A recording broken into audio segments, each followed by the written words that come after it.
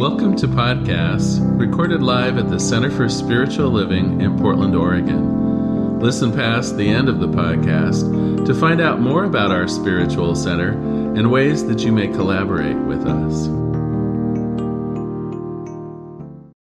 Welcome, everyone. So glad you're joining us today. Most of you already know that in January every year we go back to basics and we go through the first 4 chapters of Ernest Holmes' The Science of Mind textbook. Ernest Holmes, of course, was the founder of the Science of Mind and Centers for Spiritual Living.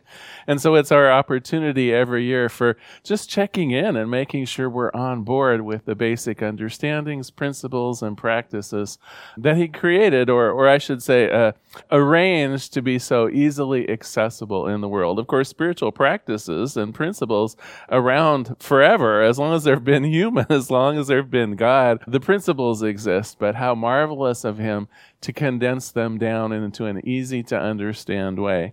Well, last week we talked about God itself, that favorite topic of mine anyway, and we're no different than the major world religions in terms of its basic belief about spirit.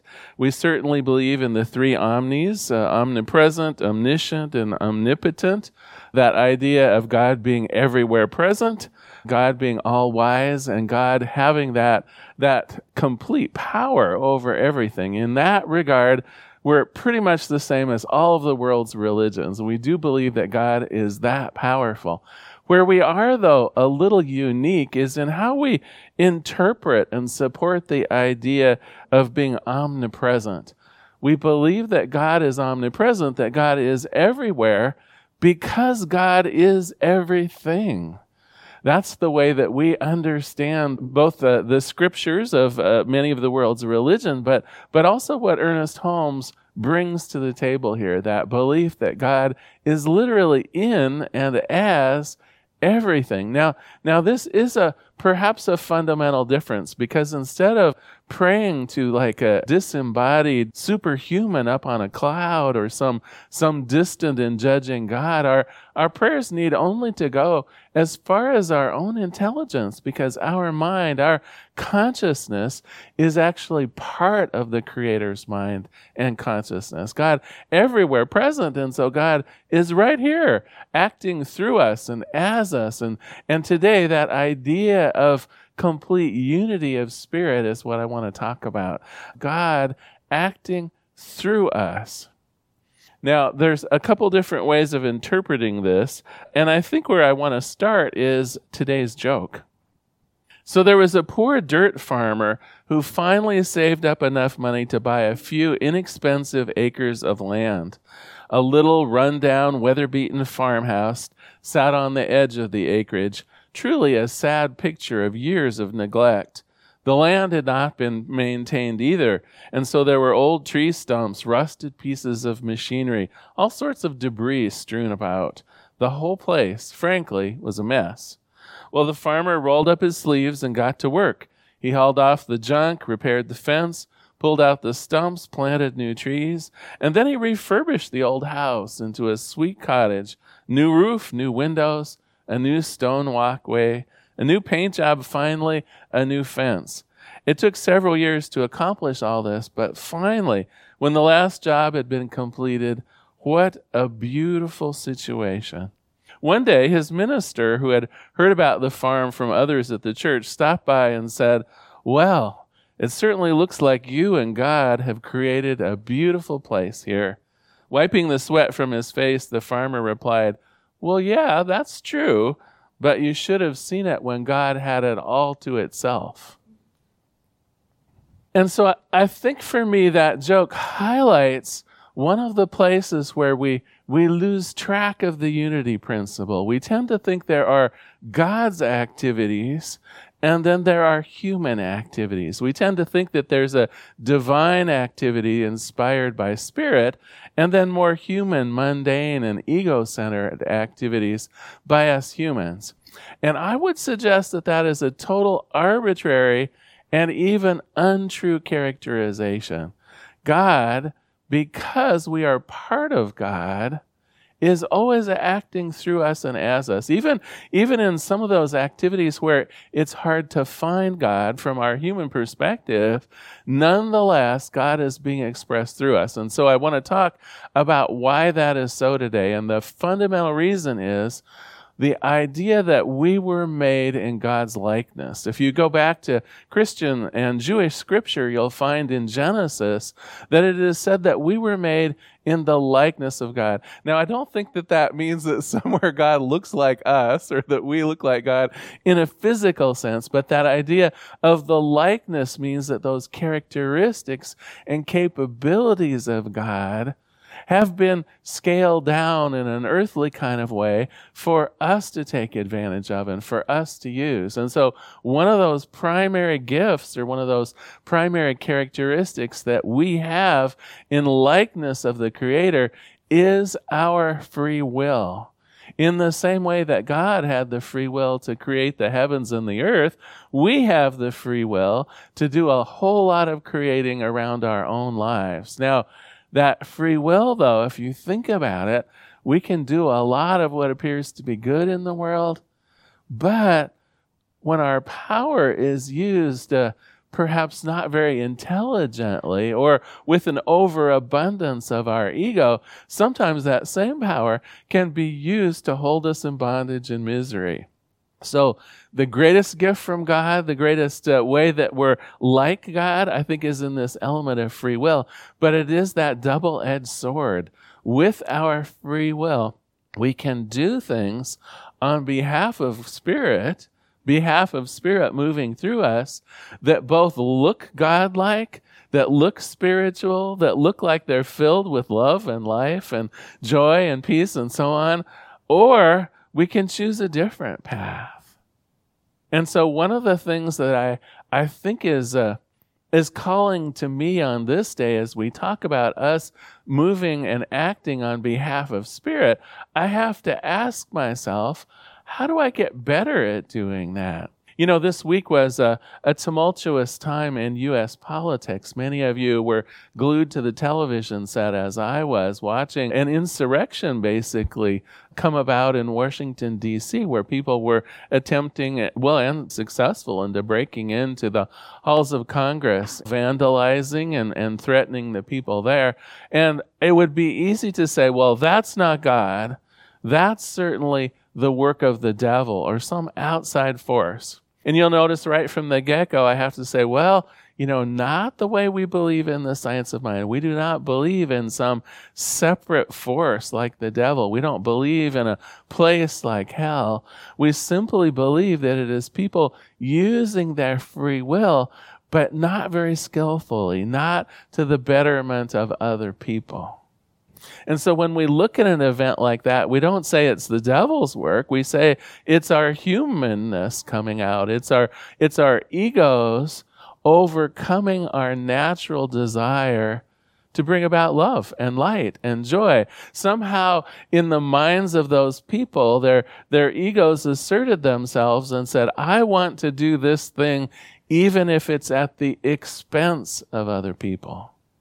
When, on behalf of Spirit, normally we would say, I want to do these things. I have the right to speak out. I have the right to see my own agenda and my own ideas of how the world should be. I certainly have the right to outplay those, to act upon them out on the world, and acting on behalf of Spirit, I will make sure that no one else comes to harm because of this. Do you see? That's where, if we're acting on behalf of Spirit, we have to put our egos aside. We have to put aside the part of us that might want to do something at the expense of other people, at the place where other people will come to harm or to pain. And we have to say, wait a minute, that is not acting on behalf of Spirit. That is not raising the vibration of this place into love and light. Yes, I have the right to be heard. Yes, I have the right for my opinions to be felt by others. I do have the right to seek my good on the planet, but not at the expense of others, not to cause others physical and emotional harm. I have, I think, an obligation when I'm working on behalf of Spirit to hold high those ideals of love, of light, of joy, of peace, and so on. I want to do a quick reading from the Science of Mind textbook. I think he does a good job of explaining this idea of working on behalf of Spirit. So I'm in the section called The Way It Works on page 37 here. He says, this thing, and of course it's capitalized, right? He's talking about God. This thing then works for us by working through us and in us. And it cannot work for us in any other way. So what he's really saying is, in the realm of human affairs, how does God get God's work done? Well, through us humans. You know, I had the occasion to be with someone who had a loved one in the hospital the other day, and she was explaining what a miracle it was that her loved one had recovered so fully. They had been diagnosed with, I think it was stage 3 cancer, and some of the treatment options were somewhat limited, but the gentleman had a surgery and had some radiation treatment and was discharged from the hospital and actually looking forward to a complete recovery. And she was overcome. To her, this totally seemed like a miracle, right? Here, this terrible diagnosis, and now her loved one out of the hospital, doing fine, every reason to think of full recovery. But I ask you, is it a miracle in the sense of magic? Or is it a miracle in the sense of so many people acting on behalf of God in a way that revealed this person's true wholeness? God working through the doctors, through the technology of the radiation, working through the nurses in the hospital, working through the science that has been created by other humans to figure out how to beat some of these illness. And of course, right, our entire staff here at the center praying for this person. Is this a miracle? Well, sure. Of course it's a miracle. And it's a miracle through us humans working in concert to bring about something beautiful and wholesome and joyous. And so when we think about us acting on God's behalf, we are the miracle bringers, or we are at least part of that. We are the kind word and the helpful prayer. We are the person that goes out of our way to bring more light and more love and more peace and more joy to others who are around us, to our families and our friends and our neighbors. And when we consciously ask ourselves, is this what I can do on my highest and best? Almost like on a mission from Spirit, what would I do? What could I do? What am I capable of when I am channeling the power and the support of Spirit, knowingly, intentionally, through me, out into the world? I think one of the great news stories of this is 99% of the time, what's good for you is good for the planet. Almost all of the time, when we're acting on our own behalf for us to experience more love, for us to experience greater compassion or beauty, or for us to experience greater health or whatever it is, almost always, it's also good for other people too, right? Haven't you just been lifted up by someone in the room who just has that sense of joy about them or that sense of love? It's our vibrational impact on others, the vibe we put out, right? Remember that old thing from maybe 20 years ago when you would talk about someone's vibe? Well, there's a kind of a reality to that too. Haven't you been around someone who's just infectiously made you feel good? So when we're seeking our own good, there's no reason that that's incompatible with doing Spirit's work in the world, because our good rubs off on other people. We're not as separate as we would think that we are. When I'm enjoying myself, when I'm living the good life, when I'm being filled with love and light and wholeness, it rubs off on other people. It inspires other people. So most of the time, we can freely just say, well, would this be good for me? Is this useful for me? Why not pray about it? Why not seek it out? Why not experience it? Why not love life to its fullest? It's not only good for me, it's generally good for other people. And I would say the only time where we start getting into trouble is when we're seeking out our good, and it does come at the expense of others. Now that sometimes can be when our ego becomes involved in ways that are simply not healthy. If you say to yourself, well, yes, I want to live the abundant life, but to do that, someone else has to suffer, then I would say you've strayed a bit from this idea of acting on behalf of Spirit. There is a way for everyone to succeed, right? Remember, one of the things that we talked about God is being all wise. Well, within Spirit is that ability for everyone to come out on top. A win-win-win-win-win-win, right? No one has to be at the bottom of the heap. We can truly all achieve what we desire on this planet. And so when you're in the midst of making decisions for your own life, when you're doing for yourself and your family and the people you care about, simply ask yourself very simply, is this to be accomplished without harming anyone else? And if the answer is yes, go for it. Truly, as we find our own good in the world, others are uplifted as well. It's a simple examination that we have to do. When we're seeking our own good, we just ask ourselves, is everyone else held up on high as well? Is this a benefit not only to me but to others? Does my good have to come at the expense of someone else? Now, if you do find yourself in that position, I would say it's time to go within. If you're thinking that something is so important to you that other people are going to suffer from it, I think you haven't examined all the possibilities. I think it's time to go within, trust your own sense of right and wrong, trust your own sense of acting on behalf of Spirit. Take a couple steps backwards and really see if there's not a way of accomplishing what you wish without representing a harm, a limitation, or a somehow diminishment of other people. So why does divinity not seem more apparent? Why do we see so many stories in the media and out in the world where people seem to be doing things that are not at all Spirit-like, that are not at all holding up this idea of light and love, of joy and peace? Well, it gets back again to our free will. We do have the freedom and the power to make something of our lives. Sometimes that something truly does look wholesome and good, beautiful and just.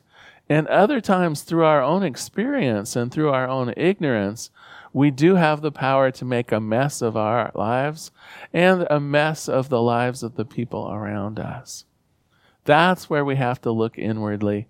That's where we have to make some additional choices. All right, so how can we more fully embody our divinity? How can we move forward more as an active emissary for Spirit? I like to think of myself as a spiritual being having a human experience. And so when I go with the spiritual nature, with the light, with the love, with the joy, with the peace, with those elements that I have in common with and unity in with Spirit, then I'm on solid ground. Then I can look at myself in my human condition and make better decisions. I know that when I focus in on Spirit first and humanity second, that I will be poised to make great decisions. And so I ask myself, is what I'm about to do, what I'm contemplating, are my intentions based in love? Are they based in beauty or joy or peace? Do I ask myself those qualities of God, are those what are active? Or am I just trying to get stuff? Am I just trying to glorify my human existence? If the answer is, I really feel good about what I'm doing on behalf of Spirit and the principles of love or life, of truth and beauty, I say move ahead. Some people may not like your opinion of things. Some people may not like how you're acting on behalf of God. But if the truth is there, if the beauty is there, if the love is there, it is your right to feel those things. It is your right to express those things. So today we've talked about several elements of this thing called God and also the way it works. We've reaffirmed that God is all there is, those three omnis that we learned last week, all present, all powerful, all wise. We've also verified that idea of God being immanent, not some superhuman type figure sitting on a cloud, but rather immanent, God dispersed and as all aspects of the universe. God truly everywhere present, but also truly everything. Every person, every place, everything, every situation, it's all part of God. And then today we added on to that. We are each an individualized center of spirit. Because God is everywhere present, it means me. It means my mind is part of the one mind. My love and my life is part of God's love and God's life. And because of that, of course, I act on behalf of spirit. We talked about that idea of humans being made in the likeness of spirit, meaning that we inherit those divine qualities of free will, of love, of life, and so on. So we are also creators in that sense that God is a creator. We also do our bit of creation. I'm going to talk a whole lot more about that next week. So the more we're aware of being God's hands and heart in the world, the greater access we also have to Spirit's power and resources. When you really can consciously act on behalf of Spirit, it just seems like the resources line themselves up. When you have that sense of doing God's work in the world, bringing about a greater blessing, bringing about grace for others, increasing the amount of love in your family and in your neighborhood, creating abundance and usefulness for those around you, when that is true for you, unlimited energy, unlimited support. It seems as though the universe itself is conspiring with you to bring about the highest and the best. Okay, so I have some homework for you today. You knew that was going to happen, right? So the homework today is a simple one. How are you acting on behalf of Spirit?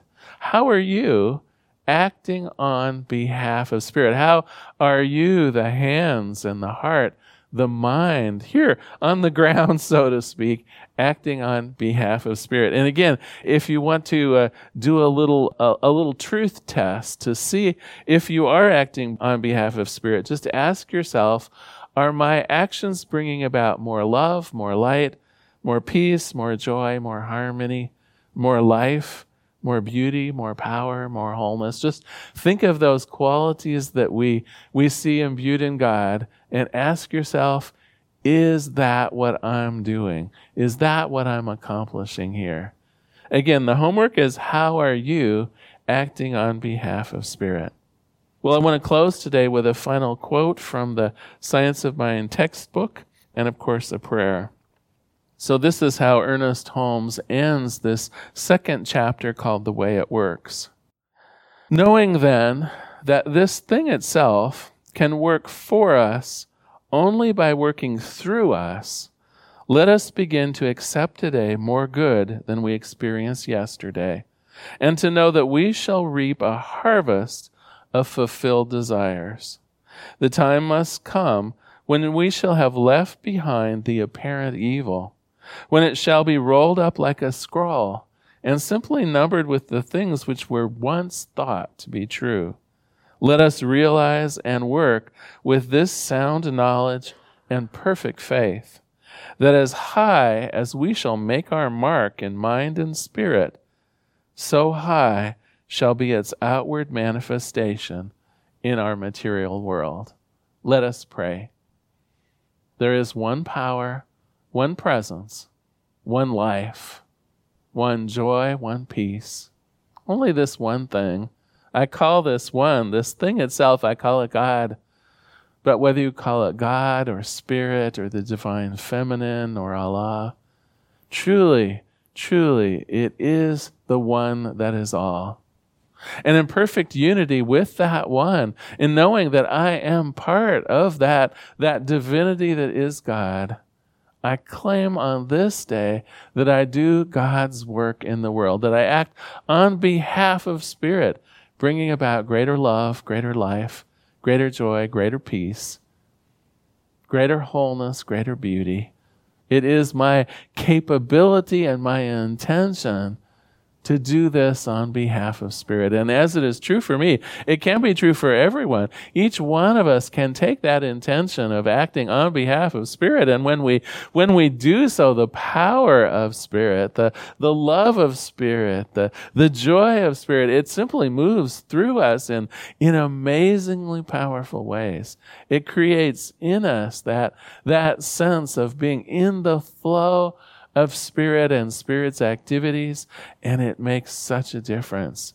Truly, even as our lives are blessed, the people and situations around us are bathed in the grace that is Spirit. And so for this, I give thanks. For this, I recognize in all God moving forward. And so I release this prayer into the activity, into the action of the law itself. I let it be. And together we say, and so it is.